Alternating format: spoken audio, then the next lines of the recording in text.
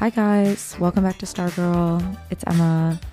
Today is Saturday, June 11th, 2022, and it's 71 degrees, but it's kind of cloudy and rainy today. Not such a nice day. But anyways, we are very lucky today to be joined by my good friend, Callie Hitchcock. She is one of my best friends, and also she is an Alison Roman scholar. So today we're going to talk about Alison Roman, and Callie is the perfect woman for the job. Thank you so much. I feel like I was born to be here doing this podcast. So thank you for giving me the opportunity. You were born for this. Yeah. So Callie has just a wealth of knowledge about Alison Roman dating years back. And I don't know, would you say like extra personal investment? Yeah, we'll get into it. But yeah, there's a lot of reasons why she's a big figure in my cultural consciousness. Okay, well to start off, yesterday Callie and I saw Top Gun. Incredible, perfect film. Except my only one note was that they made, what's her face again, Jennifer Connelly. They made her like milk chocolate brown hair with caramel highlights when she's a Raven beauty. And so that was my one note, that it was a big no. But yeah. I mean, I saw what they were going for with her kind of like barrel curls and her chambray button-ups and like just trying to give it more of like a fall girl. Yeah, totally. It really hit you over the head with the like, but yeah, it was so good. We left the theater like I was like so adrenaline rushy in my, like, I don't know, just felt so like tense in my body as if I had like just worked out or something. So yeah, I did feel like almost anxious because I was like had just been through this like adrenaline roller coaster. Anyway, go see the film. Yes, everyone should. Okay, anything else that you want to note? No, let's before get we into start. it. Okay, so we're gonna go all the way back with Alison Roman to even before she had landed in New York City. You want to start?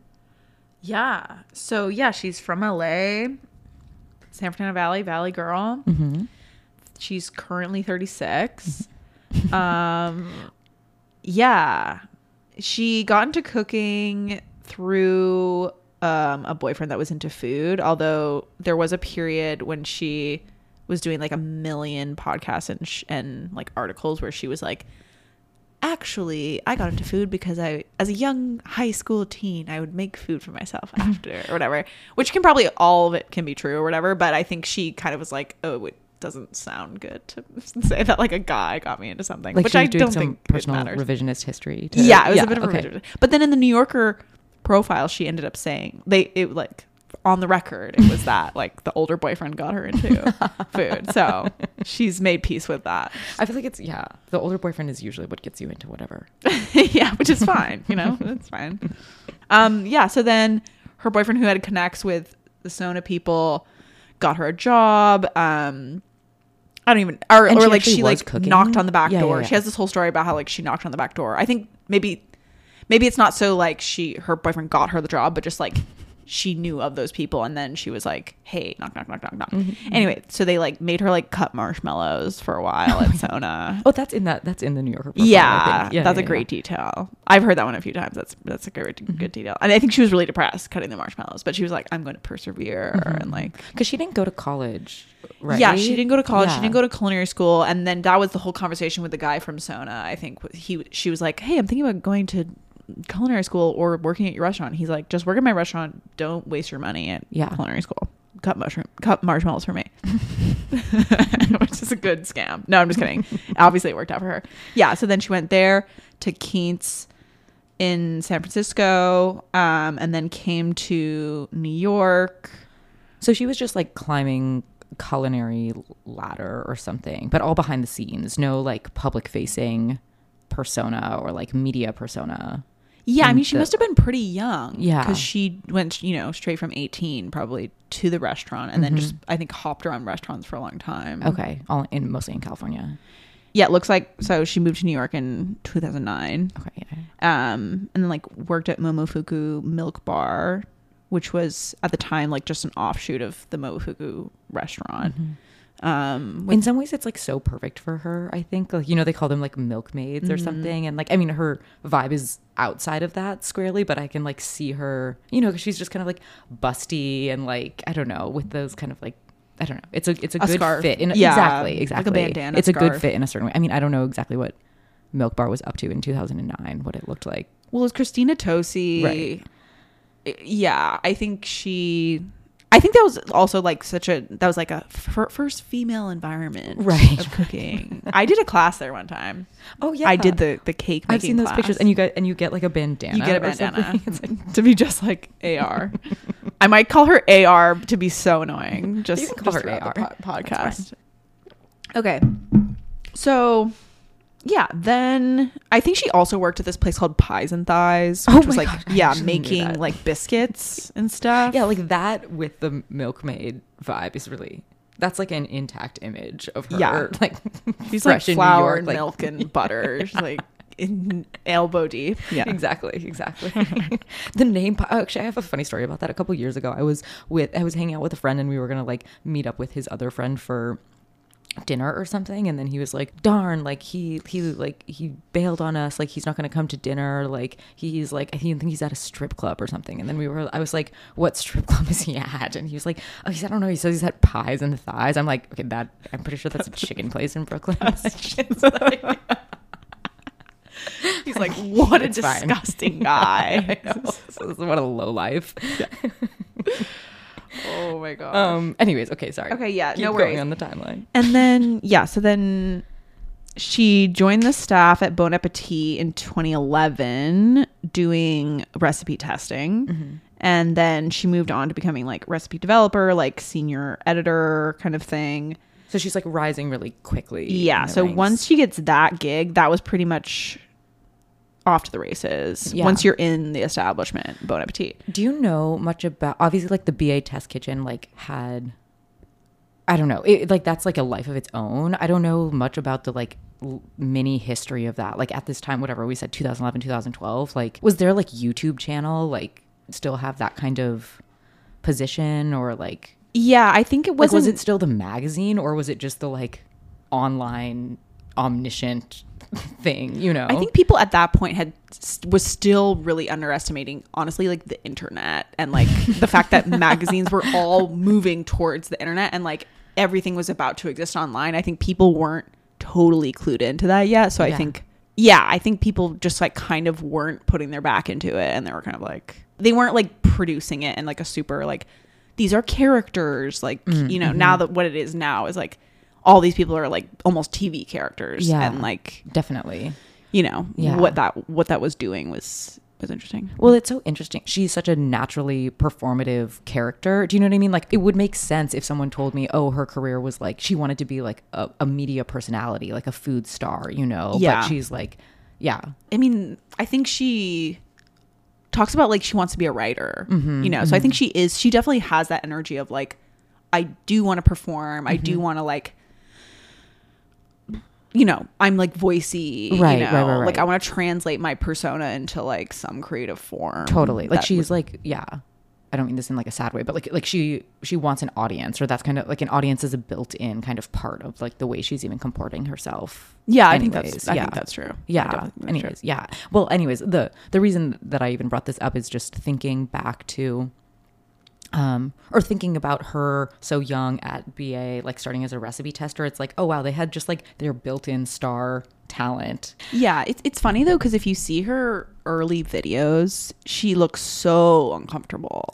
She like has a completely different look. She's like what brunette, does she look like? Like her style is like completely different clothes wise. She just looks like, yeah, I think she says that she'll even reference those kinds of videos and be like, yeah, I didn't like what they wanted me to be doing, and then I kind of just made it my own. And I think she just didn't know what her like persona was going to be on camera. And then, yeah, it's interesting. Yeah, is she much more like shy seeming, or or clearly just like is just like so uncomfortable, and it's like so like palpable that you're like, oh, okay, you know, like sorry, sorry, I'm watching you. Oh my god, cute. I'll leave. Yeah. It's kind of, but that's also part of the parasocial thing where you're like, I feel like I'm affecting you in real time, even though I'm not, you know? Yeah, for sure. Yeah, I like wasn't aware of her until like 2018, maybe even like, or 2017. So I'm like, and she's older than us. So I think I just always like thought of her as like fully formed. Yeah. Always. I mean, at the point that we were interacting with her, she definitely was. Yeah. What else is like up with her? Well, I think like what's interesting too is, do you want to talk about the Adam Rappaport stuff? Oh, yeah. So I think it's interesting that she was brought on to Bon Appetit right when Adam Rappaport was editor-in-chief, and he came from GQ. Oh, right. As like, so anyways, this was kind of like the fashionification of like food media. Charlotte Druckmann has a really good article about this in her book that she compiled. Anyway, about just like how basically like a lot of fashion editors, yeah, like started creating food magazines. Like Cherry Bomb people are all fashion editors, so that's why they had like tons of models on the cover for a while, and it was like question mark, like what? So he kind of like sexified Bon Appetit, and was like, it was the aesthetic like made such a distinct change. I wish I had like a bunch of like detailed like things to say, but like they had kind of like a messy, sexy aesthetic kind of thing where it's like, anyway, so he brought her on, I'm pretty sure. And then she also had a boyfriend at the time that was a journalist at GQ / editor. And they like had these like they did this like really dorky like oh yeah, I read like, that one article about throwing a party and like the do's and don'ts. But it's just so of that era of just kind of like, not quite listically, but like it feels very BuzzFeed kind of like just these like quick sassy tips kind of. I don't know. It gives kind of the impression of like a very like small integrated kind of media scene to have these two people who are not like titans yet, but they're just kind of like, oh, just watch us toss it back and forth, and like, you know what I mean, like BFGF co-wrote article on do's and don'ts of a party in GQ. It's just funny. It's like very power couple vibes where Alison Roman claims that like she knew it wasn't gonna last or something, because she's like, well, I was writing my first cookbook, I didn't put him in the book, like I didn't write about him or like I have him in the little vignettes of something, and she's like, I knew in my heart that he wouldn't be there. So it's like did not feature. I don't know, I have no idea, but anyway, okay. And then so she basically left Bon Appetit and then went to BuzzFeed in 2015. Oh right. And then I think she was there for like a year or so, and then she left because they were obviously insane, or just like, you know, it's like pizza nachos, and she's like, this is what we were talking about, just like when Spoon University, that area of food media, and all these just kind of like getting into like like quick recipe videos, and just like, I don't know, you know, the type of video where it was like the camera was like from the top down, and then you're just seeing all these like quick cuts as they like add all the like brownie batter and the peanut butter and whatever, and it just gets into this like more chaotic like maximalist gross thing, and then it's like put it in the microwave, and then like that kind of vibe. Like I think they were like so crazy. I mean, BuzzFeed is like, their model is like, click this is the most important thing, is that you just click this. Like, we actually don't care what happens after. So like I think that the food was the same, where it's like, I'm gonna say the most insane thing you've ever heard, and then I guess we have to make it. But at this time when like what is this, like 2015 or something, like I was in college, like all of this stuff actually, I have a very fond memory of when media was just being like this like silly and kind of like low stakes, right? Because it's so silly and goofy, but like really nuts and in your face, you know, like it was kind of fun. I remember like I wanted to like be a BuzzFeed quiz maker. You should have. You should have done that. I would have absolutely done it. I should have tried harder. Well, Anyways, okay, whatever. So, but she leaves. That's not the space for her. okay, yeah, it's She's weird. bigger Not the ambitions. space. She starts working on her seminal text, Dining In 2017, her first cookbook. Well, also, yeah, quick caveat is that she did create this book for the Short Stack series called Lemons, and it's just like all lemon recipes. It's like a little tiny like pamphlet. And I actually have it. She made it in like 2015. Wait, did she self-publish it? No, Short Stack is like they did. So they do like all this series of cookbooks they did. Or it's like they're like zines almost. Okay. They're like tiny little pamphlets, but they each one is themed on a different ingredient. So yeah, like that's one is like cute. salt and one is like soy sauce or Okay. something Yeah. like And all written, like each one is written by one person. yeah. Okay, And then and each there's- one, every recipe has like exactly this ingredient and a bunch of other stuff. Oh, Yeah. God. Oh, that's a cute little concept. It was great. No, I went through. that's sweet. I cooked a bunch of stuff from her. Can you buy them as a set? Yeah, Yeah, cute. it's great. No, yeah. If you need a gift, it's definitely a good idea. It's really sweet. And And you have it. I have it. Yeah. I have it. Like Alison Roman on her Instagram story was saying that like, oh, these are so rare and hard to find, and I saw it going on, Amazon for like thousands of dollars or something. Which I was trying to fact check that and I couldn't. I thought I just went on the Short Stack website and it was like, buy this book for $15. So I mean, It's like extremely rare last copy. yeah, extremely rare. And I was like, I'm just looking at it right now. Maybe they like quickly did a re-release or something. I don't even know. Okay. Anyway, that's a caveat. Okay, so she's making her cookbook, and then But she was already sorry if you already said this. I like spaced out. She she was at New York Times. yeah. So then she went to New York Times. I'm pretty sure she was at New York Times simultaneously. Okay. As she's doing the And doing a cookbook. lot of video content. Yes, and here, she is right? really, really rising. Like Yeah. this is her apotheosis for sure. This is where she's like the Alison we know and love. Yeah. Today. Yeah. She's blonde. She's has blue eyes. She's just like very like boppy, friendly, like a bit sassy. Da da da da. But kind of tough. Yeah, Right? Like I she's- feel like I was always kind of like I would be like a little scared of her. Like what kind of like not quite loose cannon energy, but like I think that she has this kind of like she's warm because she's like loud and kind of like messy in this way, or kind of like calculated messy, but then she's a little like guarded or something that always I think I was like a little bit scared or something. Yeah, that's very insightful. I think that's insightful that you got all that very quickly. Yeah, from just her persona. Yeah, I agree. I think maybe if you were just looking at her videos, you would say like, okay, she seems like very like cool girl at the party, having fun, like yeah, a little tough. Yeah. Kind of trying to, she's gonna rib you about something. Totally. And be like, hey, get your feet off the counter. Totally. Like, Yeah. like, do you live in a barn? What are you doing? Yeah, no, You know? yeah. She has all these little kind of like funny names. Like she's almost kind of can act like kitchen sergeant-y. You know what I mean? Just like she's kind of like bossy pants. Yeah. Bossy pants for sure. She's like, we're gonna have a good time and it's gonna be done my way. Yeah, totally. But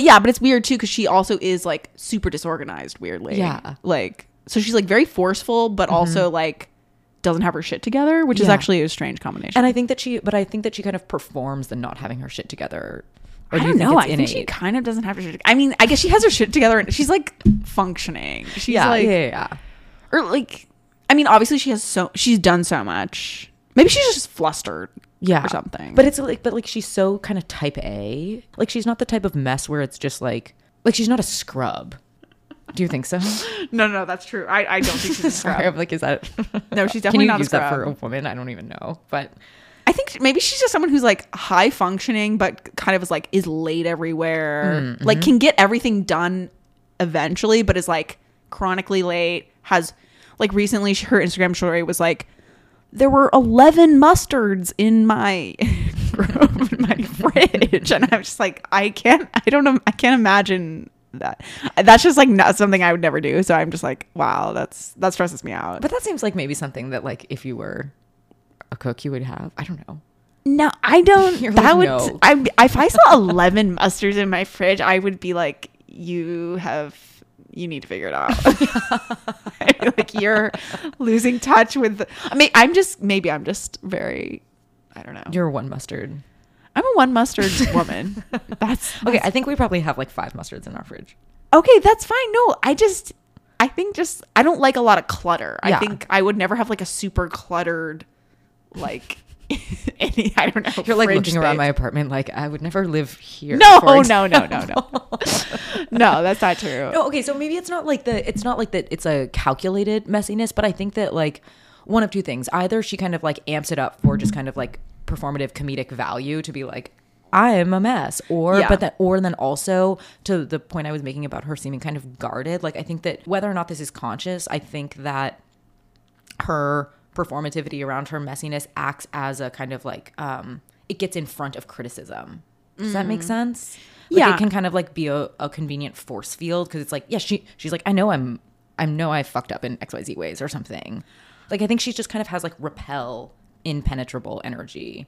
Yeah. I mean, I would also say, like, I think women are, like, sort of incentivized to perform a klutzy persona Okay, as, that's like, true. for laughs. Like, I think that's always, like, for some reason, that's just, like, people love that narrative. Well, because I think that people are really resistant to, like, or, like, allergic, whatever, to, like, taking yourself too seriously. Yeah, like, that would have just felt too stuffy or something. Or I think she, like, also, because I think her brand is, like, I'm just like you. Right. Yeah. You know, I don't think, like, I think she very much wants to be like, I am proletariat. I am one of the people. Yeah. Like, you know, I have flaws and it's funny because I'm just doing this by the seat of my pants. Yeah. But that's actually like a part of the whole brand of relatability. yeah, totally. Where, you know, where it's like, I want you to think you're just like me so that you'll be a part of my, like, World. Yeah, you know, like, you can make my recipes. I'm a mess and it doesn't matter. And Totally. like, Yeah. I guess isn't the Approachable. tagline to, or the bio, whatever, the subhead? What do you call it? Like the book, it's like the title and then the subtitle. Yeah. What is it? It's just something about like doing something. It's like something unfussy something, right? Oh, I think so. I feel like. Let me look. Okay, that's not super important. But wait, you said something else that I wanted to. Just the relatability stuff. I mean, I guess like maybe still in a macro sense, we're still in a like kind of obsessed with relatability. But I feel like this is kind of what I was saying about like in the Gia episode last week of like this period of time of like 2017 to 2019. There was like extra obsession with relatable characters or just like casual, messy, like just like us kind of vibe with. Do you think so? Yeah, I mean, like, I think don't she know. sets herself apart from people that are like gurus, like, you know, like Gwyneth Of Paltrow, course, yeah. or like, you know, like she's kind of doing a posture that's like, I am relatable but also aspirational, but that's kind of the undercurrent. It's like the aspirational thing is also there, but she's not, in her mind, she's like, I'm not foregrounding that. Totally. Yeah. Like, yeah, very kind of like performatively anti-elitist kind of thing. Yeah. I mean, it must be so insane to be like, everything I do is now selling my world to you. Yeah. And I just have to be like the most likable, least like aspirational and non-threatening at once kind of. I don't know. That must be hard. I wouldn't, yeah. I almost wouldn't want that attention, to be honest. But okay, anyways. Okay, well, we already sort of just like bled into it, but this whole point I'm interested in about like, oh, great. Yeah, what her, like what, like beyond just like general relatability, what is the like character and aesthetic world that she's like disrupting food media with, and then two, like just like selling more generally. Yeah. Okay. Let's launch into that. So yeah, my opinion is that I think she basically broke the new ground for like the new domestic goddess, like the millennial. Because like who did we have before that? Like I'm just thinking of like Giada.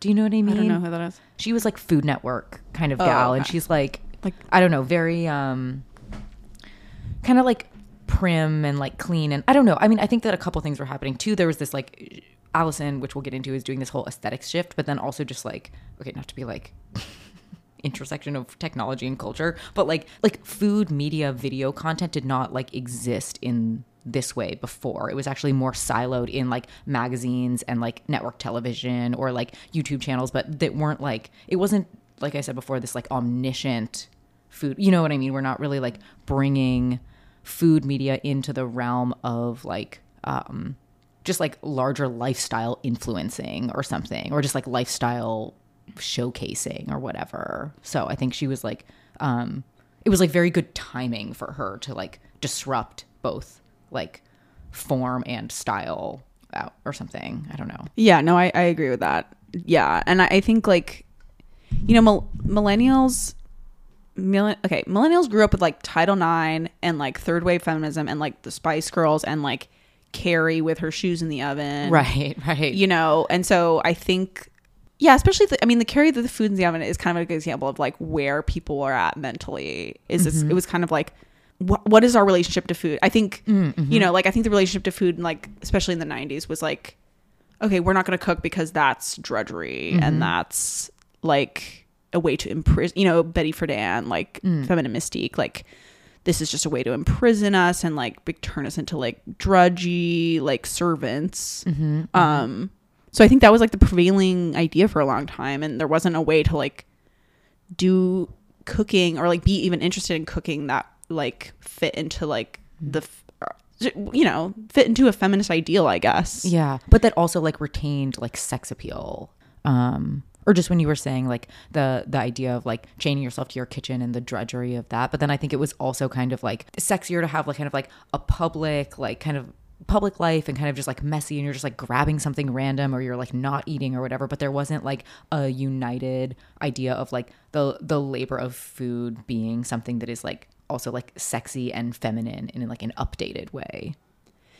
Yeah, like I feel like it kind of just felt like she's definitely not doing that. Yeah, I think, or she's definitely not feminized, or she's, I would think, let's just say this is what she's selling, right? Is she's selling like, hey, you can be a woman and you can make food for yourself and for your friends at like for a big party, or like just like a good gal pal, and you know, kind of the energy of like, you know, I'm not going to make your drinks for you because I'm not your servant, or you know, like she has very clear boundaries of like, I'm making the food for this party, but like I'm partying with you, right, like we are partying together. This is just like because I want to like eat a lot of good food with my friends, and I'm not like in the kitchen bringing food out and then going back to the kitchen, you know. It's like I'm making it all here, we're hanging out. It's like there's this very big distinction of like, you can make food for your friends and hang out,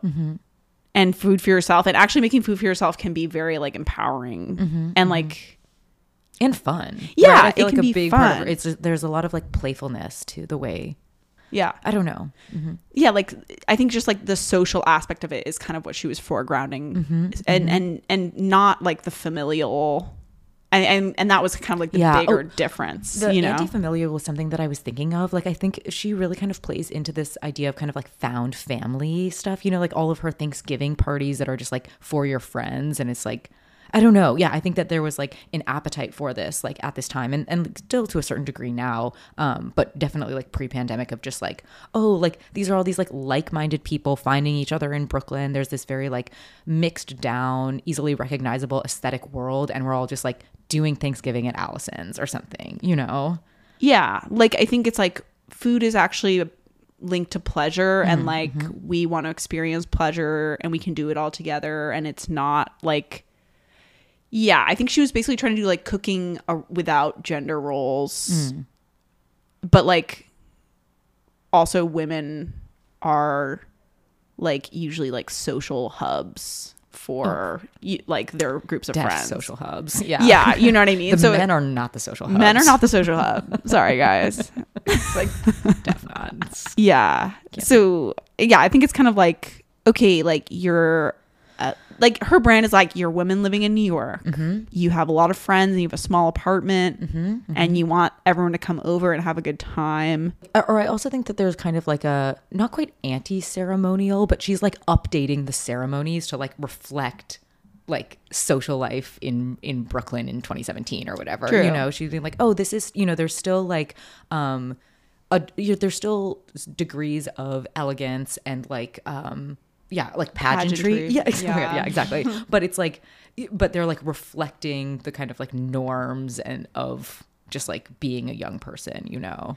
Yeah, like I think she's also sort of like anti Martha Stewart or like anti anything that's like food and family, and also anti anything that's like, but I mean, who's to say, right? I mean, her posture is like, you know, I'm not making everything perfect for you to like, so you think something of me. But then again, it's like she's still curating her space and curating her like cups and plates and like, and maybe it's not like completely like, you know, Stepford Housewife, but it still is like she's making aesthetic choices. So for sure. No, it is curated, but just to give the impression of like imperfection and casualness and kind of like found things, you know. Yeah, like to your point of just like everything's mismatched and like, you know, like the candles are like half burnt down to the stubs and whatever. Yeah. And people kind of like arrive at any time. There's no like dinner is served. It's kind of just like lay it out. You can assemble it in XYZ ways. You can do whatever you want. You can put mustard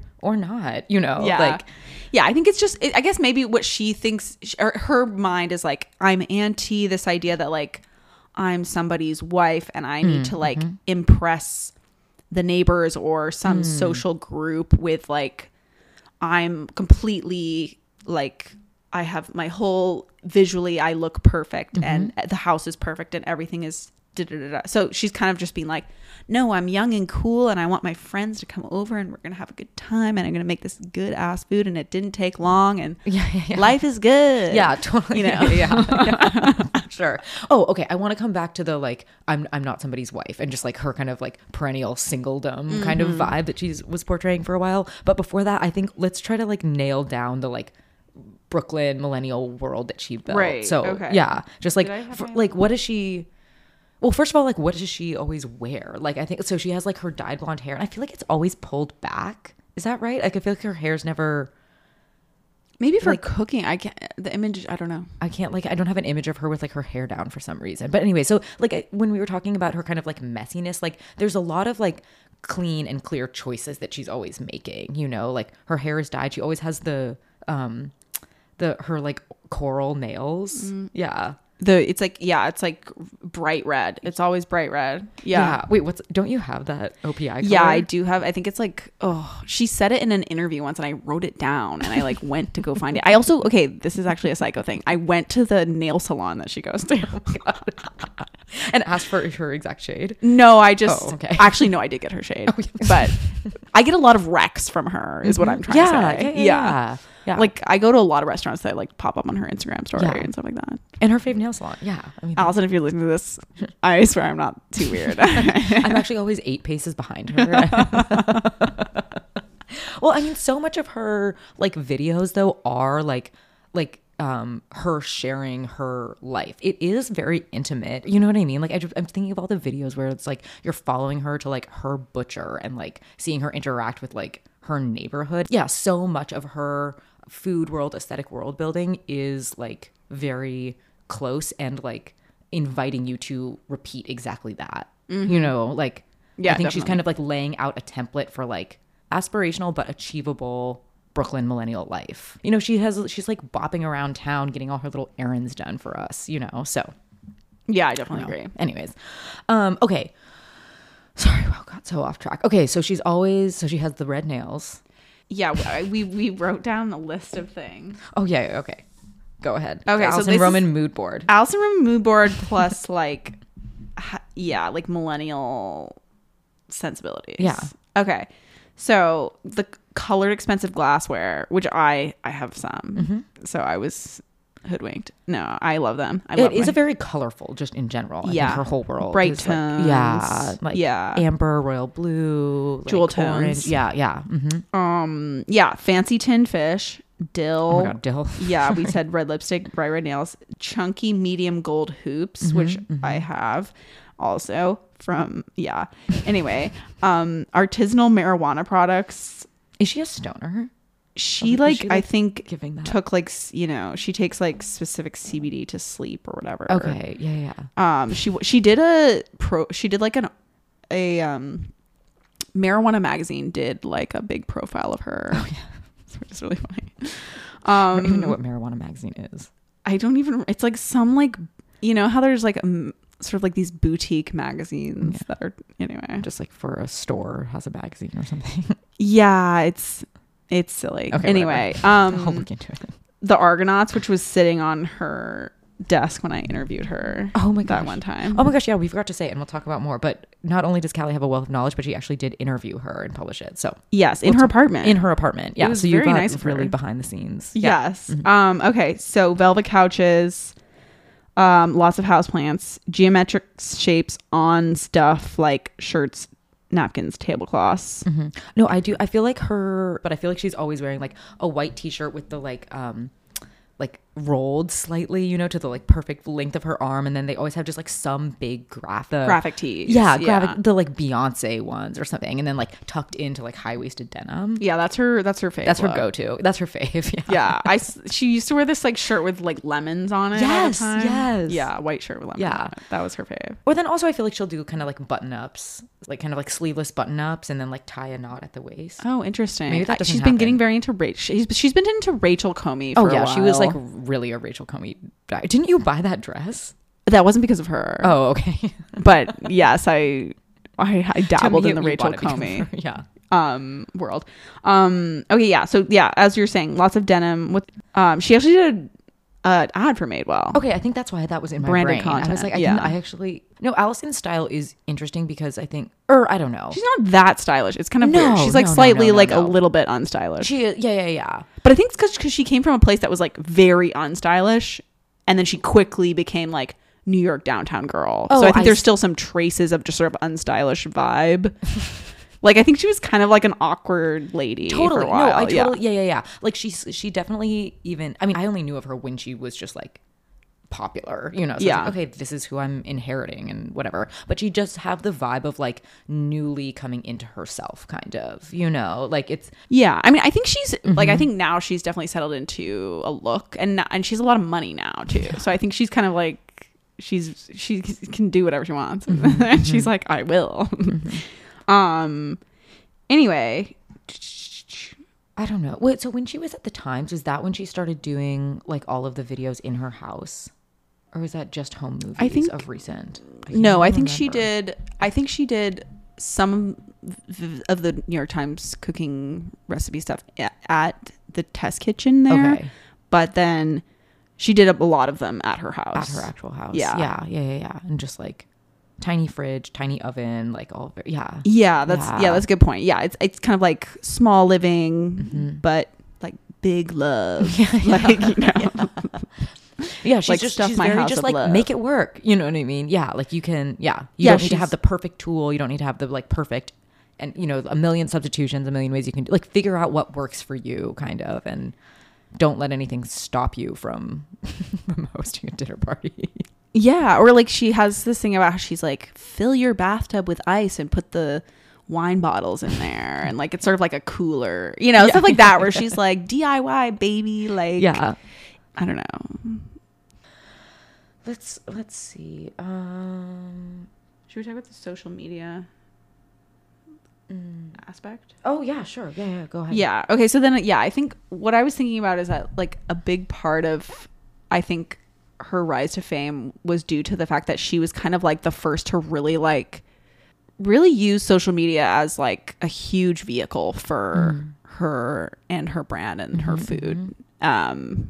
So she's basically, I mean, I don't have like a way to fact check this, but like she's basically the first person to like do the thing where when someone cooks one of her recipes, she would like, and then they would put it on their Instagram story and tag her. She would screenshot it and like repost she would repost on her Instagram story all the people that had made her food. And that seems like a simple thing, but like, I mean, that's, I think, what was a huge part of her appeal, because she was like selling you kind of like a community that was Totally. built in. Totally. And like, I was talking to my grandma in Texas today, who lives in the middle of nowhere. Like, she actually lives really near Corsicana, that show, yeah. Cheer Yeah. documentary. Anyway, and I was like, Alison Roman, I'm going to go talk about it. And she was like, oh, I think I know that name. You know what I mean? So I think she had just like this really like infectious appeal. And like, part of that was, I think a big part of that was like her social media gaming method. Totally. One thing I was going to say about her like Instagram like branding method. One of the, like a reason also why I think she was talented at Instagram, the social medium, is that like she has a very good sense of aesthetics. Like her food is always also like has an eye towards like beauty. Definitely. Yeah. But in the way that reflects like the larger kind of like haphazard, like placed haphazardness of things, you know? Yeah. And she did talk about one time how like one time she has this recipe in one of her books that's like, it's just like mushroom pasta with like buckwheat groats and this like egg yolk, and the visual of it is like very like striking, just having this like bright yellow like yolk on it. And she basically was talking about how like, yeah, that was like pretty much just an aesthetic move, but like that is also what like made her recipes like sort of more viral and shareable. Oh, definitely. Like she's like craft level talented enough that doesn't like that her like kind of like visual first nature doesn't end up like cheapening or like anyways, totally. Yeah, no, she's the real deal for sure. I mean, I think that's like one of the main things about Stargirl vibe. It's like, yeah, you are, everyone's really hoping that they're not the real deal, and it's like, no, they're the real deal. Yeah, like I think just like having so many like attacking it from every single angle to try and be like, to be successful at like every single like part of this like career, I think was pretty impressive. Yeah. You know? Well, and we were saying this, but just like the experience that she's selling, it's like extremely like intact and like well, like the boundaries of the world are very clear, you know? So I feel like it's like, it makes it really easy to inhabit because it's very like, it's very legible. Wait, there was something else I was going to say. Oh, to your thing about like infectious stuff and like kind of cross-generational like appeal or something. Like she, I mean, one element of that is just that like she was like an institutional figure, right? So, you know, like the people that are like consuming New York Times Cooking and Bon Appetit are like older people, you know, and then she was just like bringing youth to it. That's one thing. But also she is very charming. Like you can see why there's mass appeal because she isn't like threatening. She's not stuck up. She's not like, any parent who's just kind of like, oh, awesome, you know, like someone's like awesome friend Alison, you know. Yeah, very easy breezy. Yes. Like, okay, wait. Okay, no. Key element of Alison Roman at her height was her making reference to her singleness and just like, or her singleness was very central to her persona. Yeah, definitely. I mean, I think that's even what I became very attracted to that, especially because like she was kind of like a cipher for like, I had just moved, you know, within a year or so, and I was like, what does New York life look like for me here? And so she was, her first book, Dining In, was just like kind of about like cooking for yourself, and like she never ever mentions like like relationships, basically. Very, very sparingly. Or she'll be like, one, I got dumped, like, right, exactly. I feel like there was like a sense of like pride that she had, or like I can understand why you were like attracted to her, as because it's like, oh, well, she's like successful, beautiful, tons of friends, like whatever. But then I think that like the way that she was bringing her singleness to light was in this very like beyond self-deprecating. I feel like just that joke you made, or the joke you referenced her always making about having been dumped or whatever. Like, doesn't she have something that's like the breakup pasta or something like that? Yeah, it's like breakup steak. Okay, yeah. She has breakup steak, and then she has like these meatballs that were like, this is what I'm thinking of. The meatballs are the thing I had right before I got dumped or something. Yeah, like I made the meatballs, and I think maybe the meatballs are what like. Yeah, but there's kind of like a dark edge to the way that she's talking about her singleness sometimes. Dark how? Like I feel like even just like when she's like, oh, I got dumped, I don't know, I think it betrays like like she's pushing it into comedy or something. Yeah, but I feel like I was always like kind of like I found it a little bit abrasive because I was like, wait, but dude, you're awesome, you know what I mean? Like it seemed like she almost couldn't help herself but to be like, and by the way, I am actually single, or something like that. Yeah, it's funny. I feel like that way. Well, yeah, it's interesting because I feel like it's almost like because cooking is her art form, it's like it's like almost a way to express herself. So it's like to make breakup steak is her like expressing her grief. That's of how she's the like breakup. moving through it. Yeah. Yeah. Like, this is the other thing. This feeds exactly into the other thing I wanted to bring up is like in the big New Yorker profile of her that came out maybe, I don't know, last fall or something. Yeah. She, there's this kind of like sidebar where she's saying that she hates the word sensual. And I thought that was so, it just shocked me. It's not given like any weight in the article, but just like, oh wait, but you make food. You make beautiful food. What do you mean you don't like the word sensual? That's like the whole point of what you're doing and creating. But I think that there's like, I don't want to go so far as to say like a disembodiment or something, but there's like in her like sensuality can only happen like externally of herself. Like they're like kind of feeding into what I was saying about her guardedness or something. Like, yeah, just like a deeper lack of ease despite all the kind of like performed casualness, whatever about her vibe.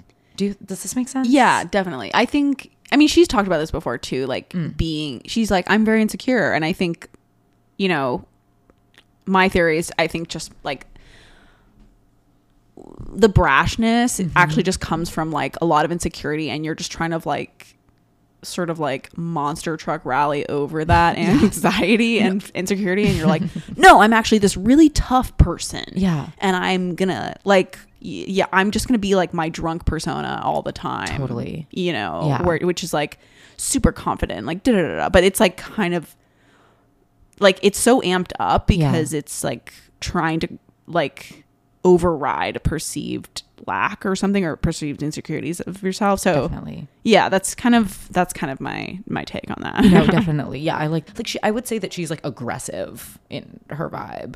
Yeah, I think she definitely can be, and I think that's obviously gotten her into trouble. Yeah, but as we'll get to that. Yeah, but no, she kind of sometimes gives me the vibe of like not to like a degree where that I'm actually like repelled by her energy, but like, you know, that type of person where it's like you can tell that they're always like anticipating being disrespected, and so they kind of are trying to like get in front of like, you know what I mean? They get puffed up, but it's like, dude, no one's like trying to check you or like. Yeah, that's interesting. Yeah, I guess I just saw it as like she just wants to be a big peacock so that nobody can like puncture the peacock. You know what I mean? But it didn't annoy you. Like you felt like you understood. No. I mean, I have definitely been that, you know. I think I understand from experience what that is like.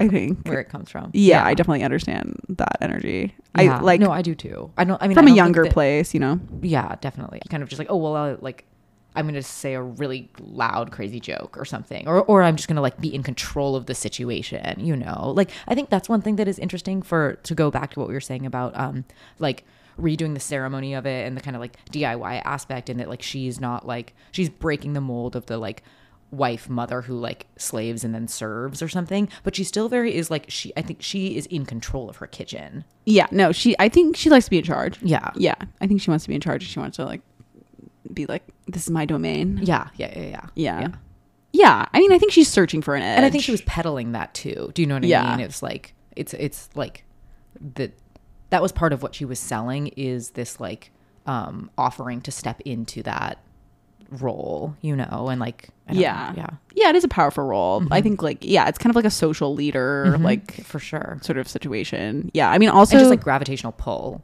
you know, like come to my house and let me like entertain. True. I mean, that is like very kind of like I'm in charge position, because like you're at my house on my terms, and you're eating the food that I decided that we're gonna eat, and like it's all happening because of me. I don't know. I mean, I also think like a lot of that brashness is part of the like male kitchen culture too, where, you know, I think it's like whoever, like you win by being like the loudest guy and like making the biggest joke and like clowning on everyone, and like so it's like almost a competitive energy that I think she was in kitchens for a while, you know. I mean, and it seems to come naturally to her. Like I don't know, I think like she's like what we were saying at the beginning, like she does seem like natural performer, and also just like naturally like tough and like kind of like down, you know what I mean? So like she's charismatic also. Like I think that's probably just innate. Just like I think she like has a lot of energy to do a lot of stuff, totally, and like and she very, wants like, to live with people, you know, like what you said about like she'll rib you, you know, like I think It's cute. Yeah. No, I admire her. I mean, it goes without saying. I like she seems energetic. Oh, and like for sure. Like wants to live a lot of life. Yeah. And yeah, like yeah. that's what I want. You know, I want to live it all. Okay, well, I mean, we've kind of started talking about it, but I just want to hear how you first came to her and like what was like meaningful to you about her. Yeah, I mean, I to set the scene, I had just graduated and I was like living So this was like 2018. Yes. Yeah. Okay, and I was living in an apartment and I was unemployed and I was like pitching things all the time and I was like submitted like 150 job applications or something within the period of like 8 months. Like media jobs? Yeah, just like media jobs or like, just anything I could possibly try. Anyway, didn't get a single thing until like 8 months later. But anyways, I was just like such a high aimlessness. Yeah, I was alone all the time. And was this when you were at the apartment that were next to the barbecue place? Yeah, I was next to 2 barbecue places, so it constantly smelled like barbecue smoke. It was horrifying. I literally just I put duct tape on the windows just so oh my God. I could try and get out all of the smoke, but it didn't work. Well, yeah, and then you have no fresh air. No, I know. So you're my just roommate like, was so mad at me. He was like, we were right next to the Italian men's club. So it was like all these old Italian guys would be like hanging out and like chopping it up in the parking lot. My parking lot was like 3 feet away. Like the guys would be just like right next to my head. Anyway, it's like all of these things could be charming, but then it's like, no, but that can't be your actual life. No. Yeah. I was having a bad old time. I was having a really bad old time. And so, yeah, like you have just like that complete lack of structure and it's just like you wake up and it's just like, all right, one more time. Yeah. I watched the entire King of the Hill, like, like all seasons of it in a row. And I played like that game. What's that word game where you have letters? Scrabble? It's like, I can't even remember. Anyways, but you would like get a set of like bananagrams. Yeah. It was basically like you get a set of letters and you have to make as many words as you can with those letters. Okay. I played like 100 levels of that or whatever. I was feeling bad. Okay. So anyway, feeling hopeless, feeling depressed. And then, yeah, like Alison Roman, I found out her through like Rachel Syme. Yeah, like she tweeted like about, oh my God, this is the best recipe ever. Da da da. Okay. And then launching into her, you had a really good like, you had a good phrase where you're saying Alison Roman does like a lot of like world building. Oh yeah. Yeah, which I think is really spot on because it's like I needed a world to I needed like a fantasy world to inhabit and like try and create for myself because I had. When you're depressed, you just have like no vision, essentially, you know? Yeah, you really lose your imagination. Yeah. It's like low ceiling. Yeah. So I was like, okay, I need some way to like feel like there's a future that looks cool and I could do that. So like I needed a model. Yeah, I needed a model. And she was just like really pretty. She was older than me. She was like more successful than me. And it's like a creative job. It was like personality front and center. You could like be a star and be doing your writing. Yeah. And like I don't know. Stuff. She's chopping it up. I like to chop it up, whatever. Yeah. No, I mean I think like obviously I know you, but like I can see why you're drawn to her just kind of like personality extrapolation wise, Totally. And like you like her look, Like, I like her look. Oh my gosh, yeah, like yeah, I mean, she was kind of like my introduction to like millennial Brooklyn, honestly. Like, well, she grounded it, Yeah, like, I think she's just like the loudest example of it, especially at this time where it was just like, I think she was such a convenient catch-all if you're trying to like explain a vibe. It's like, oh, Alison Roman. Yeah, 2018, early 2018, like probably like 2017, late 2017. I think that was just like, it's very just like lipstick at the farmer's market, houseplant kind of vibe. Perfect. Yeah, great visual. Anyway, yeah, so I just kind of like fell into this world. I went through her entire dining in cookbook. Went through it. I mean, I didn't do every single one, but I did like almost every single one. You cooked basically. Yeah, you cooked Julia and Juliet. Yeah, Julia and Juliet her for sure. And it was hilarious, like because I had never been into cooking for myself at all. Yeah, well, I would eat like frozen food from Trader Joe's or like pierogies, like. That was the only thing I knew. Or like literally like soup from a tin can. Like that was how I fed myself. Or I would go to restaurants. But anyway, one quick point on that. This was kind of what I was trying to talk about earlier when we were talking about like the mold she's breaking on kind of like 90s and 2000s kind of like single girl in New York eating, where there was some sort of kind of just like, this word is so overused right now, but just like feral sex appeal around that kind of like eating, you know, just pierogies and like Campbell's soup and then just like getting drunk and whatever, you know what I mean? Like there was some sort of like cachet attached to that. And then she's just being like, no, but actually we're not going to do that. We're actually going to just like elevate this all, make it more fun, more elegant. Like, you know what I mean? Like there, it's, yeah. Yeah. Like investing in this as a skill. And like one that, but like one that to the other side of the spectrum isn't like drudgy and like stuffy and boring, you know? Yeah. I mean, it's a skill like, it's that not taking you out of public life to do this. Totally. And it's a skill that you can always use for the rest of your life. Like it's like you can use it to feed other people, but you can use it to feed yourself. And I think she was the first person, whatever. I'm saying the first of everything. And I don't actually know. If she's the first for you, she's the first. I mean, like, I think she was like one of the first people to be marketed as somebody who's cooking for themselves and like maybe a party or whatever. But like originally, I think it was like, I'm cooking for myself. And like every other like huge food like icon I can think of is like married family or married or, you know, it's that's always a part of the equation. Like, you know, so I think, I don't know, in my cultural understanding, it just seemed like she was the first person that's like, what have you, like, sort of like aestheticizing cooking for yourself. And not making it like sad grandma-y book in the bathtub, you know? Yeah, like, totally. Not like, well, when you're all alone all the time, you better figure this out, you know? It was just like, I mean, the word empowering has been trod through the mud, but like, it is empowering. It is empowering, and it's like it also launched me into. I think I was like, I think it's time to be an adult and figure this out for myself, and that I just want to have that skill, like to make myself feel like capable and like not constantly like, I don't know. Maybe it's like self-reliance or something, or I don't know. It's also crafting, which I'm really into. I'm just like into a lot of different kinds of crafting, and so this kind of fit neatly into that vibe. Did you enjoy? Because you had to learn to cook. Yeah, right? I had to learn like to cook. So you got to eat some of my early, you know, my tacos. I was the recipe I was the taste tester. You were a taste tester. One time I made this huge like. I don't even remember. It was like some preserved lemon. No, dude. Oh. I made this huge. No, we can talk about that too. That was also a boner. So I made this huge, like probably like 5 pounds of meat or something, like something psychotic. And it was like, make this for a party. But like, I just like didn't, I was like, I can't, there's no way I could feed this to enough people. And so I ate it myself. And I was like so overwhelmed with how much meat that I just ended up throwing a lot of it out because I ate it for like days and days and days. Yeah, and then I was like, so much, what was it, like carnitas or something? No, it was like this huge like rack of lamb or something. Oh my God. Like it was psycho. It was just psycho. Did you go to the butcher?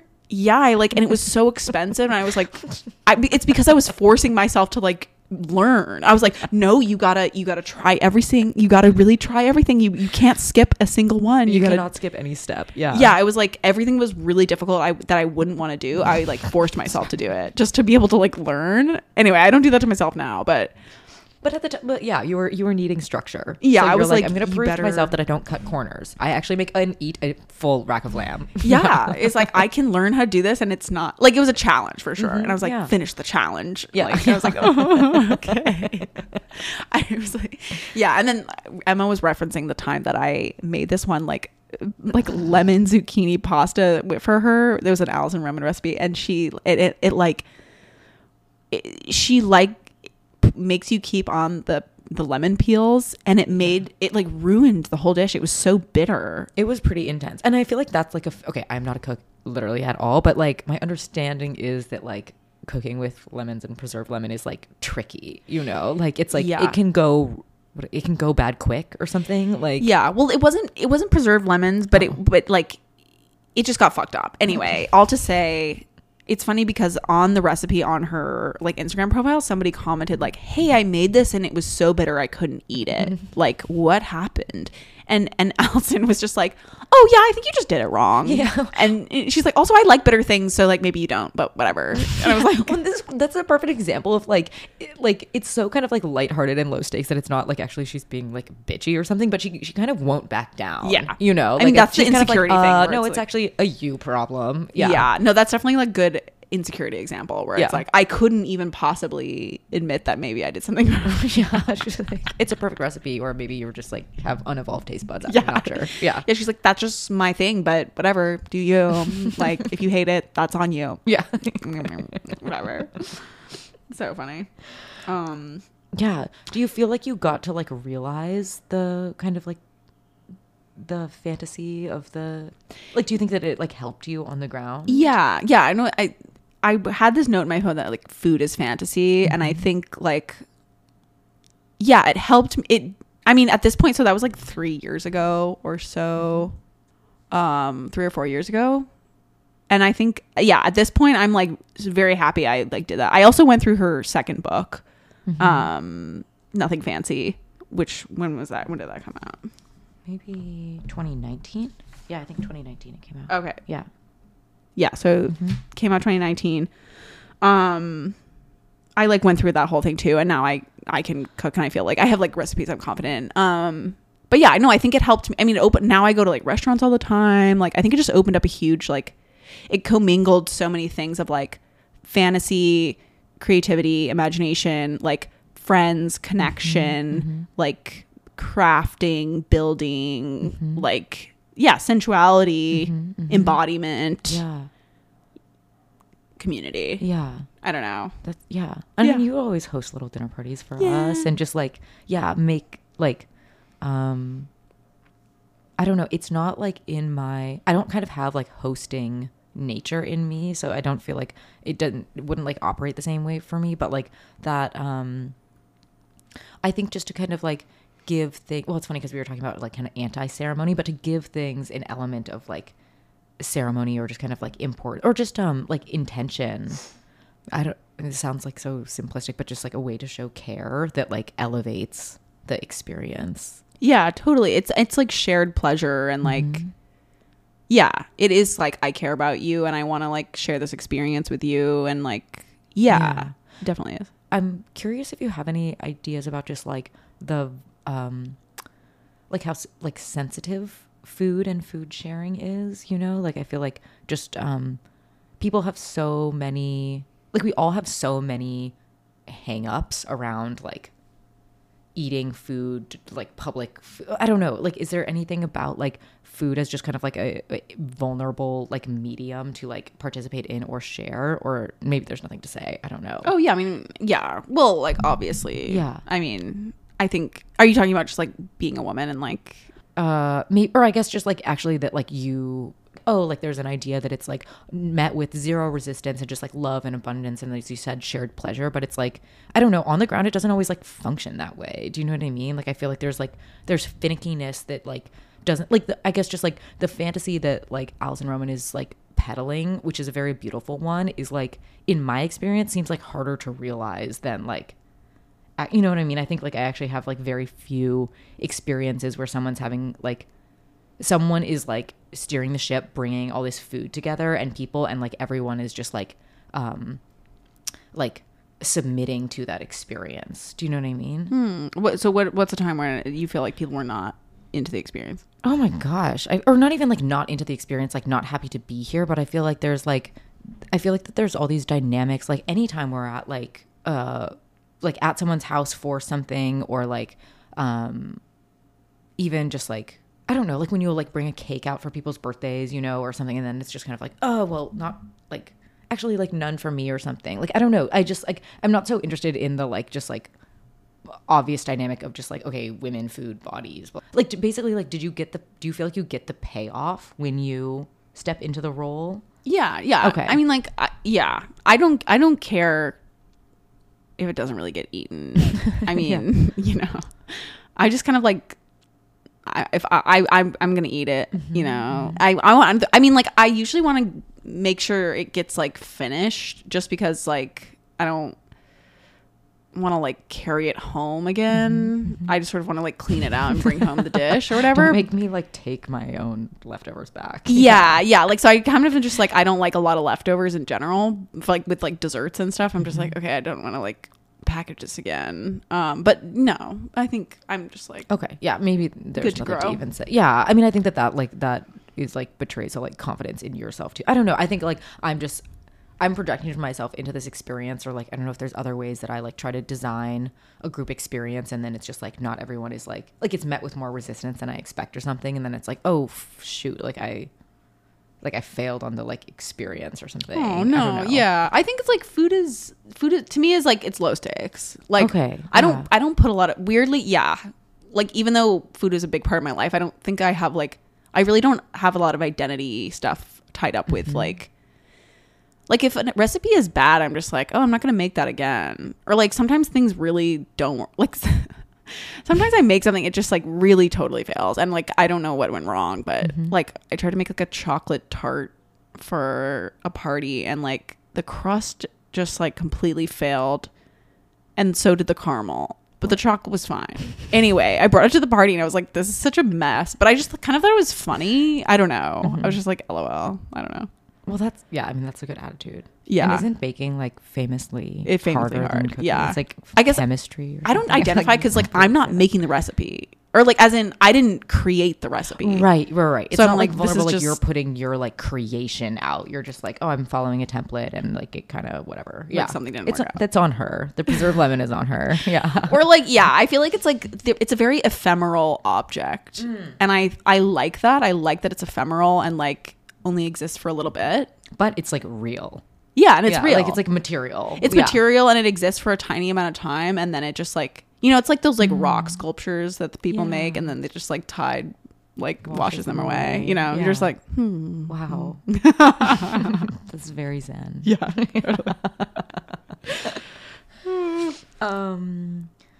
Yeah. Is there more you wanted to say about just like like what she represented to you, or what? Yeah, I think she just to me she just definitely represented like a life full of like friends and pleasure and like excitement and like joy, and I think that's what I wanted for myself, and I think I have that now. So you got me there. You got me there, AR, for sure. Oh, yeah.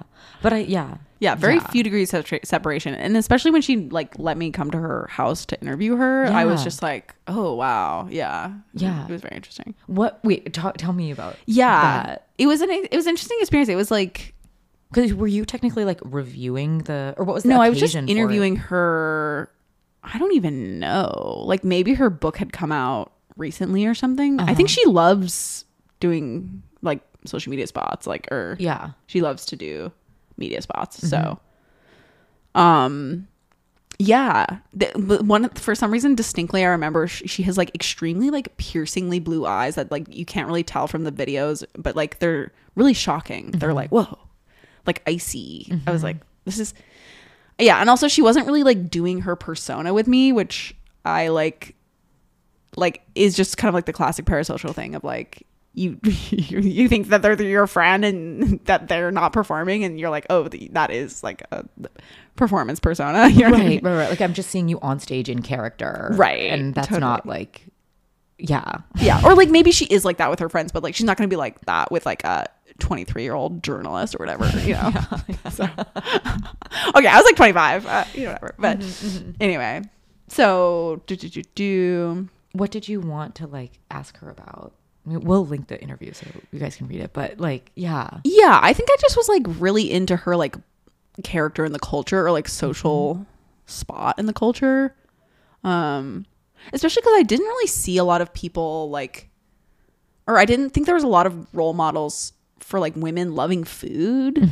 Totally. And I was like, thank you for doing that, like, you know what I mean? Because I think there's so much, obviously there's so many role models for like restricting and like or just overthinking. Yeah, overthinking or like dieting or like da da da da, and like constantly like optimizing or whatever. I just really like that she's like just never did any of that, and she's like, I don't know, just living her life, and like she's totally beautiful and just like isn't focused on that. I was like, it's always like awkward to ask or like ask questions about that kind of stuff, but I don't know. I think she got what I was putting down. Yeah, because you ask her about it, like, kind of, you're like, oh, what's your like relationship to diet culture or something, right? Well, I didn't say that. I think it was just hard to ask because it's like such a weird question. But also, she put out like little like sliced melon with like salt on it for me. For you, oh, it was so cute. Oh, that's actually really. You guys had a little snack. Yeah, together. it was so sweet of her.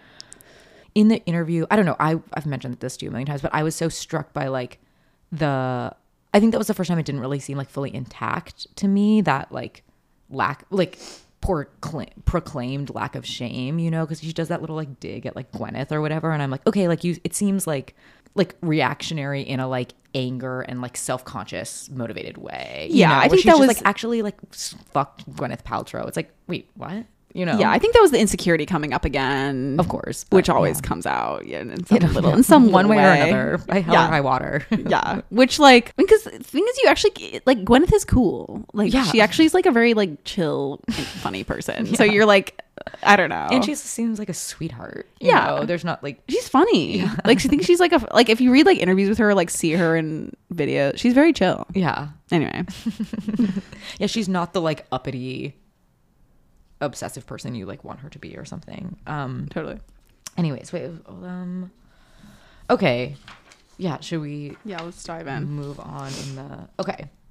Right. So Okay. take us there. So then, what happened? So wait. One more thing before this, just to like get the narrative arc dialed in. So she was obviously like wildly popular. You know, like extremely the highest profile food media person in the world. Yeah, she definitely like was the zeitgeist. Yeah. And then, and you feel like she was just like kind of universally beloved, or like, I don't know. I feel like people were kind of getting eye rolly. I don't know if that's like actually because they had a problem with her character or her, or it's just like a classic, like she was so dominant that people are like, okay, yeah, I don't need to hear more about Alison Roman. I don't know when people were doing eye rolly stuff. I don't think I saw anything eye rolly until like May 2020, but true believer. You're like, I didn't see anything until the end. No, yeah. Like, okay, so her second book came out, Nothing Fancy, 2019. Yeah. Yeah. And so then by May 2020, this is like, we've been a few months into the pandemic. People called her like the prom queen of the pandemic because everyone was cooking and like learning to cook, and she just became kind of like the disciple for home cooks, and she was getting like a million social media spots and like going on doing all of these like just like people. She was in the mix. And she had this like vault of content that she had created that now is just like perfectly relevant to the moment when we're home. Yeah, definitely. It was, people are making her shallot pasta, like that would, and it's, we'll come back to the shallot pasta. But yeah, so then she did this interview with a magazine that was like, I can't remember. I think it was called The New Consumer. The New Consumer, yeah. And then she famously says, "What the fuck is the new consumer?" Ha ha ha ha. It's like, yikes, like, hold your breath. Yeah. She's like, here we go, baby. So she did the New Consumer interview, and she basically, like, the big part of the interview was that she was like trying to say like, okay, you know, Chrissy Teigen and Marie Kondo are like sellouts. Like, Chrissy Teigen has a brand with Target, and Marie Kondo, who's like, you know, ostensibly like minimalist figure, who had her show based on her book. What's the book called again? Oh my God. All I can think of is like Spark Joy, but that's not what it's called. Tidying Up. The magic of tidying up. Something like this. It's like the thrill of tidying something crazy. The life-changing magic of tidying up. Okay.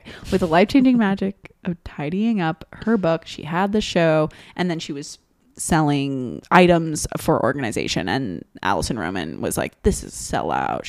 Chrissy Teigen's a sellout. You know, I'm not. Like branded Target line or something. Yeah, Chrissy Teigen is like, has a cookbook empire herself. But anyway, so she was posing herself as kind of like anti-capitalist, like, once again, the sort of DIY persona that she was trying to carry over into this new phase of her life, even though she had just become basically too popular for that to really be true anymore. Yeah. You know, like, I'm still roughing it. I don't have an assistant. Blah, blah, blah, blah. And then like she also like she has like a social media assistant. Anyway. Yeah. So she was just kind of like clumsily. Yeah, I guess I feel like for me the tension was like she was trying to hold on to this previous identity because she was like afraid to be launching into this new, like, she probably, I mean, it's lonely to be like basically like a new echelon by yourself. Yeah. Like, I think it's just like not cool or something. Yeah, like, it's it just not feels cool, like lame. and you know, it's just like, ugh, like yeah, I think also in Brooklyn, you know, it's like it's very popular. It, you know, there's definitely like an energy of like having a lot of money is like not cool, and right, like yeah, like, so whatever. Anyway, I think she was like desperately sort of trying to hold on to this like previous persona, so she didn't have to be in the like uncool rich woman persona, which she's like, I don't want to do that. That's not me. Yeah. Anyway, and so, but anyway, okay. So sort of like the backlash that happened. Actually, the first backlash that happened was Lauren Euler. Oh my god, again. Yeah, she's always back. She's always around talking some shit. She loves to talk some shit. So she actually was the first person that was like, or like the first thing that I saw about the article was actually Lauren Euler saying like, oh, this is so hypocritical, like, you know, she's being really evasive about her money, which I think she actually was right about. But yeah, she was basically kind of like, you know, Alison, this is like disingenuous to say you don't have a lot of money when it's like clear that you're, you know, you have. She was at that point signed on to do a TV show, and but you know, whatever, so it was just kind of like, no, dude, no. And then, which is, you know, she can make that point if she wants to. And then, so there's kind of some flurry about that and like media Twitter. Anyway, so Alison Roman tweeted this thing out that was like, oh, I wish I had someone here to hold my hand like during baby's first backlash or whatever, which is like a completely appropriate thing to say. Like, it was like very, like, everything was like, it was okay, like in a lighthearted spirit. Yeah, lighthearted, like, all right, I'm getting dragged. Yeah, I'm getting dragged. LOL. Yeah. Like, everything was normal. And then a huge second wave backlash happened, which was people perceived her comments to be anti-Asian because Chrissy Teigen and Marie Kondo are both Asian.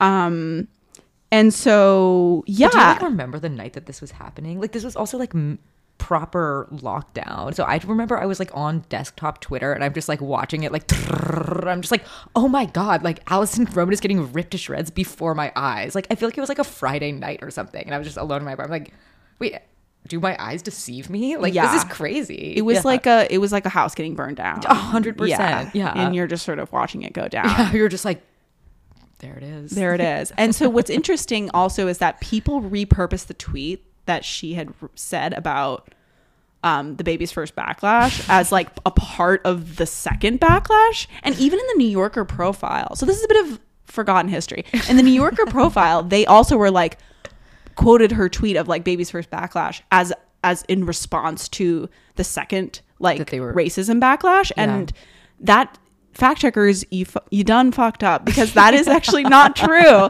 It was not for that. So everyone, like, check the timing, check the timestamps, honey. Yeah. So anyways, this is my Alison Roman truther moment. Yeah. Just so you guys know. At work. Yeah. This is my truther moment. Anyway, and so after that, her New York Times, and she put out some apologies on Twitter, but her New York Times column was suspended. And I don't even know how quickly after, like probably like a few weeks after, because she didn't. I feel like it all happened really quickly. And it was like extremely, it's hard to watch.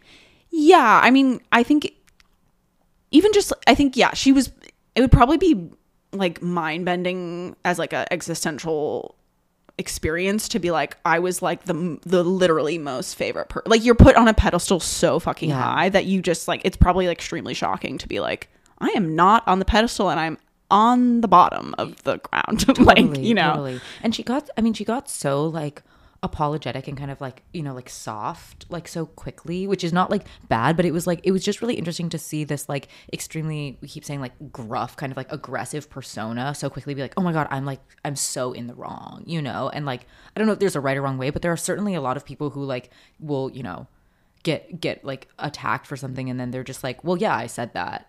Okay. You know what I mean? They like, and so I think that like people really pounce on vulnerability when someone responds to like criticism by being like, oh my gosh, I'm so sorry. What can I do? What can I learn? Blah, blah, blah. And then that like opens the floodgates for people to just be like, oh yeah, like, you know what I mean? Like we've got a weak one. And so I feel like there was a lot of, my impression of it was that people like really took the opportunity to like pounce on the kind of like vulnerability and like, like softness that was like never something we had seen from her before.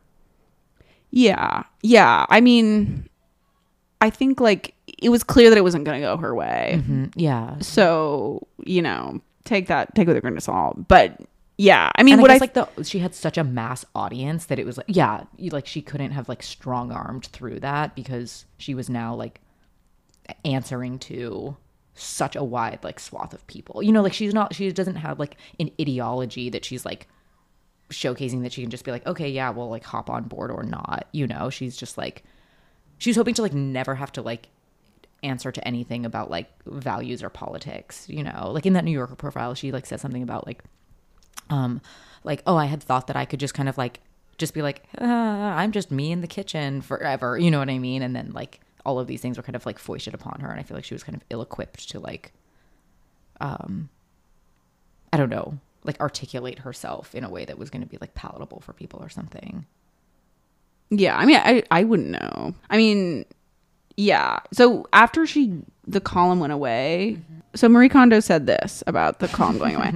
She said, I think it's completely natural for everyone to have different opinions. I'm someone that really considers discussion among people with different opinions to be very important because it's only through such discussions and through the process of tidying that we discover what's important to us individually, which is very on brand of her. Yeah. No, but I mean, yeah. So that was interesting. And then Chrissy Teigen said, you know, I'm not happy with the NYT leave. It just sucks in every way. And she had a few articles, like interviews of her, I think, basically being like, this isn't what I want. And basically both of them, I think, were like, we didn't want this. Anyway, so then that was her she went dark for a while. Yeah.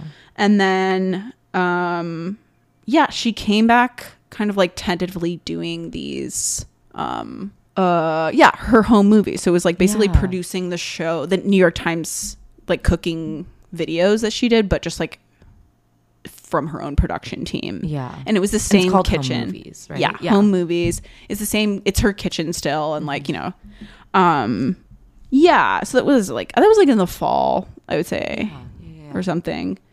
And so what was that? Fall 2020, maybe 2021. I don't know. Here, I'll look it up. But we'll see her. What's her first home movie video? Yeah. Oh, I think it was like early 2021.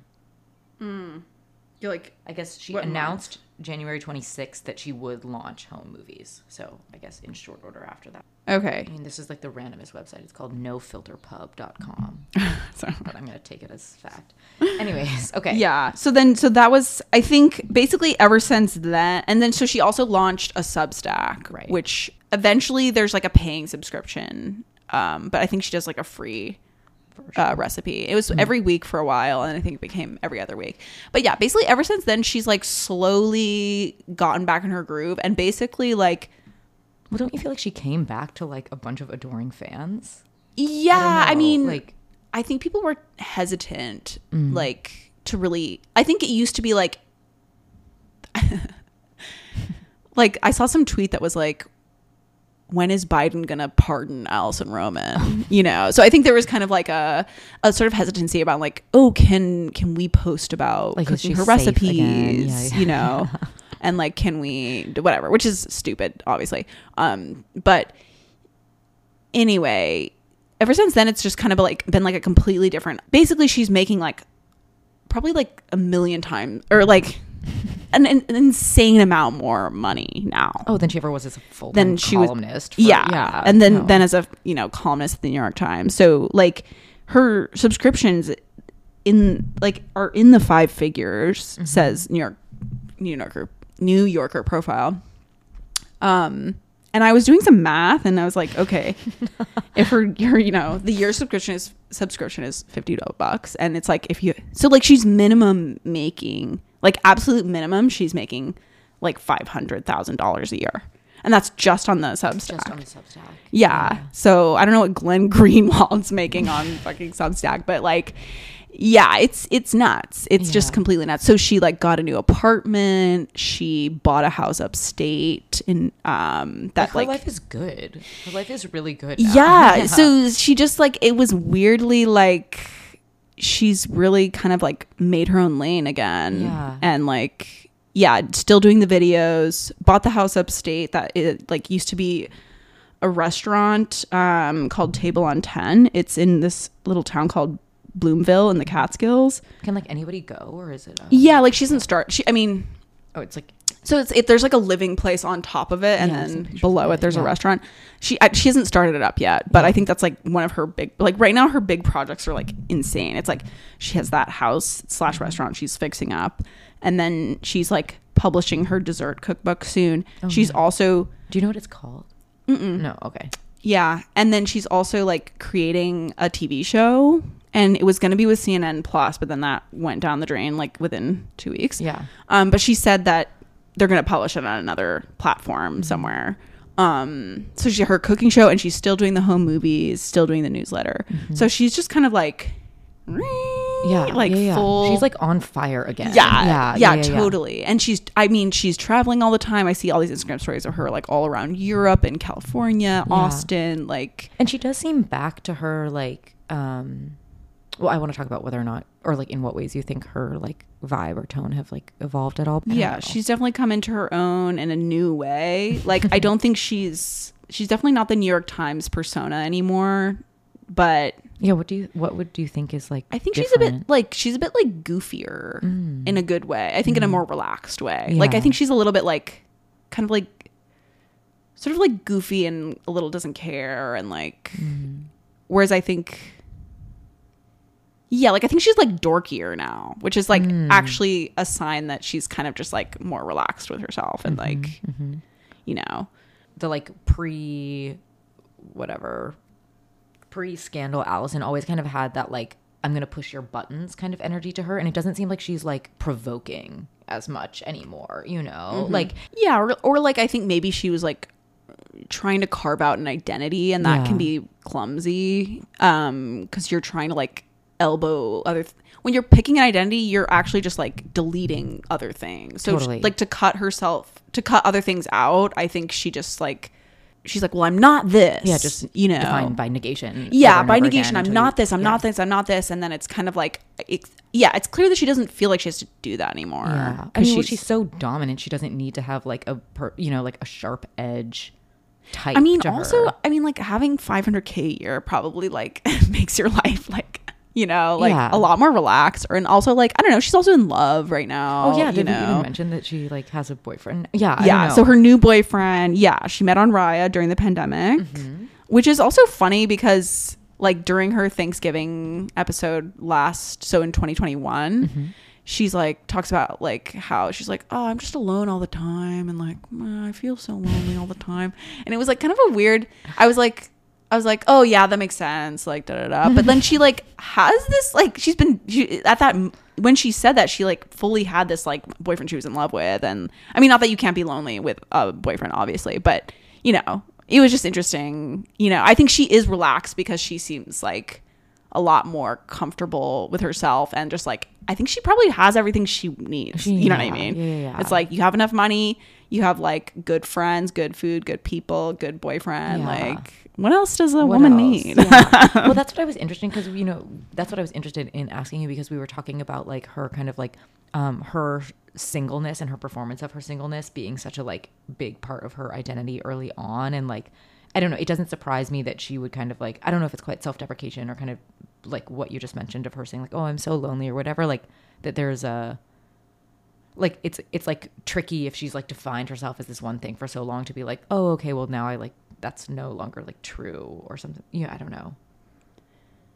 Yeah. I mean, it's interesting that she didn't cop to it until like even the New Yorker profile came out, and I was like, oh my, she has a boyfriend. Like I literally, it shocked me. And it's like boyfriend of 9 months or something. Yeah, literally. And I was and like, she's just been carrying on as the same like single girl. Yeah. And she has recently started talking about it. And she'll post pictures of him now. Yeah. I would say in the past few months, she's started talking about it, and, you know, putting him in her newsletter, and like, yeah, posting a ton of stuff on Instagram and stuff. But I think, for a while it was like, I mean, maybe you don't want to jinx it or something, but I mean, yeah. Keep it private. Let's just say I think she's moved her brand into whatever she's doing right now, kind of thing, which maybe isn't something you consciously do, but no, yeah. But I don't know, like do you feel like she is that markedly different other than like the just like chilled outness? But like, do you think that like the world and the dream that she's like selling now is that much different than? Like, no, yeah. I mean, era? I think it's still like boyfriend versus like husband, which I think is a distinction. Like you're still like a Carrie, you know, like having a boyfriend. She's like and not a homemaker. Yeah, like it's still like, oh, it's flirty and we go to Paris and like, you know, like it's not like, it still isn't that type of domestic, which I think, so she's still pulling it off, I think, whatever she's doing. Okay, just a few little notes about her boyfriend. Wait, what's his name? Michael Radoy. Okay. He is the CEO and co-founder of a financial services company for everyday renters. That's a quote from his LinkedIn. They met on Raya during quarantine. He is 37 and 6'7", 6 feet 7 inches tall, from Chicago. He played basketball at Princeton. He's a handsome guy. Yeah, he is a handsome guy. Yeah, he's a good looking dude. Yeah. Anyway, good for her. Oh yeah, another thing I wanted to say is like, and don't you feel like, wait, one thing, don't you feel like both of their looks is just like, it's still out of like 2017? They were like old enough pre-pandemic that like they didn't have to like keep updating, and that was just like slightly more refined version of what they were probably already, you know what I mean? Like he just is still kind of like Warby Parker glasses kind of vibe or something. It's like, oh yeah, you can just get off at that station and honestly fine. Yeah, he's also, they're similar in terms of like they're slightly unstylish, like just a little bit, just like slightly askew. Yeah, I mean, I would also say like, so in terms of like where she stands now, like one interesting thing I noticed is that, so on her Substack she posted an article called Pantry Pasta, and Pantry Pasta comes out the very next week. Wait, this is recently? Sorry. Yeah, this is about 2 months ago. Okay. So very next week after that, New York Times posted Midnight Pasta, and it was like a video, or it was like, I saw a video of like Melissa Clark doing it, and I was like, oh, interesting. I have to think that that's extremely correlated. And then a few weeks after that, Bon Appetit reposted an old recipe that was called Pantry Pasta. Anyway, all to say, people are still like circling. You've got your magnifying glass out. You're like, all right, something's fishy. All I'm trying to say is like, she is still very much like a leader in the space. Oh, and they're 100%. like, even though NYT fired her, they're still following her tail, essentially. No, yeah, she's just like doing whatever she's doing, and everyone is like still orienting themselves around or to her, for sure. Well, that's what I was gonna say, is like she is still like the strongest voice. Like we don't have another like appealing character that would like, like, I mean, there's definitely some cool like there's definitely some cool personas that I follow. Like I really like Yewande Komolafe. I don't know how to say her last name, but she works at New York Times. Okay. And she's like a prominent new character for them. And I really like her, but like I think in general, like there's nobody like blowing up the way that she did. And she was like uniting all of these different things. Do you know what I mean? It wasn't just like the silo of food. Like I think I was saying this to you the other day, like, we have yet to see someone, even if there are like compelling characters in this one vertical, like that don't have like, the wingspan of Alison Roman. Yeah. And I would say like, it was a really like, it burned really bright. She burned really, really bright, going on the Stargirl metaphor, you know, like it was a really bright burn. And then I don't think it has this, there's not the same like energy around her anymore. Yeah. Even though she's definitely back at it and doing her vibe. Like, I think just like the real true excitement around her and like the like outpouring of love and like, I don't know. Like the idolatry. Yeah. The idolatry of her for sure. Like, I don't think that we'll ever probably get back to that just because it was like, it's too diffuse now. Yeah, like it's too diffuse and like maybe it doesn't have to be that, you know, but I do think that's sort of a chapter that's over. And maybe that's how it always is, you know. Yeah. Like she's just kind of like coasting. She has this like good, reliable, intact product that she can like keep, you know, and she has like capital to like do other things like her restaurant or whatever, or the TV show if that, or I don't know what's happening with that. But like, yeah, I don't think that there's going to be another like crest kind of or whatever. Yeah, I mean, also maybe this is kind of just like the sophomore slump, like, you know, energy or something where it's like, you know, like nothing is as good as your first time, you know? Yeah, I mean, you can't just like reign forever on the, you know, like it's, it ebbs and flows. Maybe she'll come back, you know? Yeah, I don't know. I'm still into her. Like I want to consume all her content. I'm still a fan. But yeah, I don't think she like is in my consciousness as much either anymore. Yeah, she's not like fixate on a bowl or whatever. Yeah. I think because I mean she is like also just like very settled. Yeah, you know. I mean, don't you feel like it's kind of similar to Gia? Like it's kind of similar arc where it's like I don't know if the like obsession is there, but there has yet to be like a successor, you know. Yeah, I mean maybe that's the sort of Stargirl like ontology of just like, you know, they burn really bright and you want to see it and you're so stoked that you only get to see it for that amount of time and then it just like that's a good way to think about it, because I think that there's a lot of like, because these people are also so often so like polarizing or like offensive or in some way to people, like I think people get A, excited to watch them fall obviously, and then B, like get kind of like titillated to see them like plateau thereafter, you know what I mean? It's just like, oh yeah, you couldn't be forever, and it's like, no, that's part actually of the magic of it, is this moment in time that rallies people, that like, you know, like that becomes a stand-in for that moment in time, you know what I mean? Like when you say Alison Roman, you know the world you're getting launched into, and like not everybody has that ability to like define a milieu, I guess. Yeah, it's like a fervor, it's like a sort of like lightning strike, and then it's wisping out the wind, and then it's gone, you know?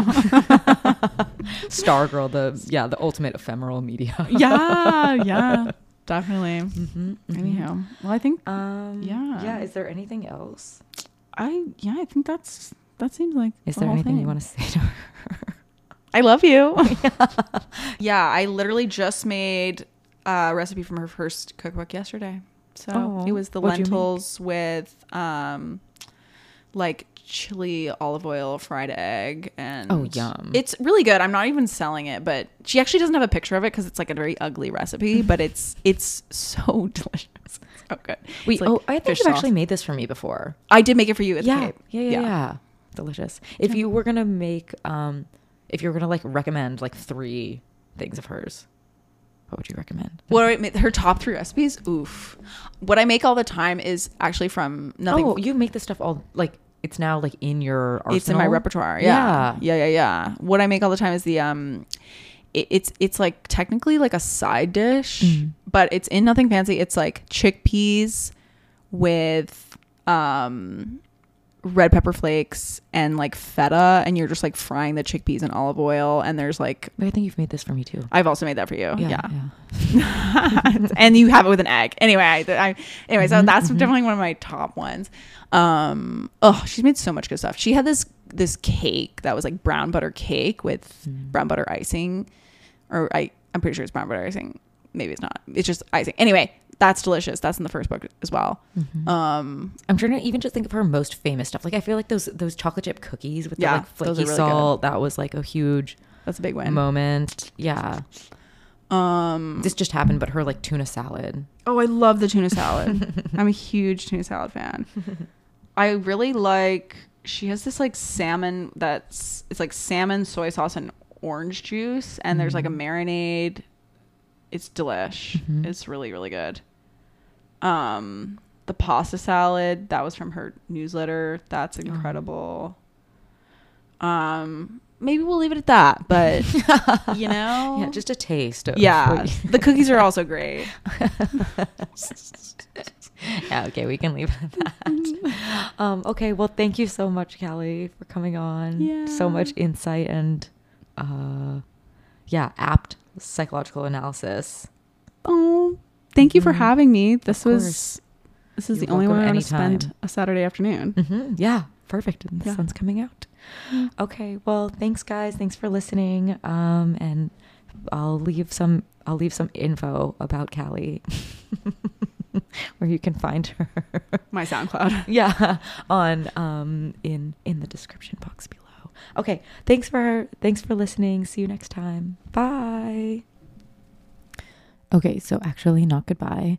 But isn't Callie the best? It was so nice to have her on, and just hear, I don't know, I mean, we have such different tastes, I guess, but just it's fun to watch someone explain why some phenomenon is so meaningful to them when like it was never really personally relevant to you. So yeah, very cool. And thank you again to her for coming on.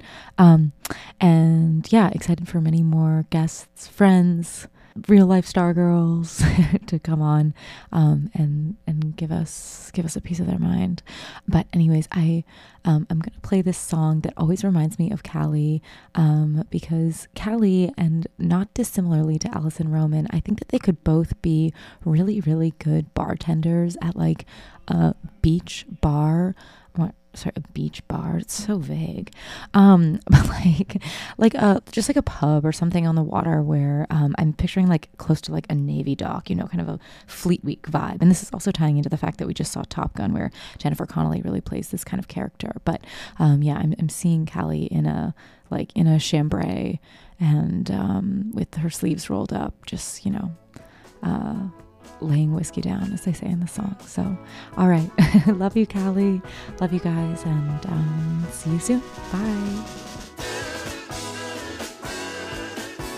There's a port on a western bay, and it serves 100 ships a day. Lonely sailors pass the time away and talk about their homes. And there's a girl in this harbor town, and she works laying whiskey down. They say, Brandy, fetch another round. She serves them whiskey and wine. They'll say, Brandy, you're a fine girl. What a good wife you would be. Yeah, your eyes could steal a sailor from the sea. Brandy wears a braided chain made of finest silk.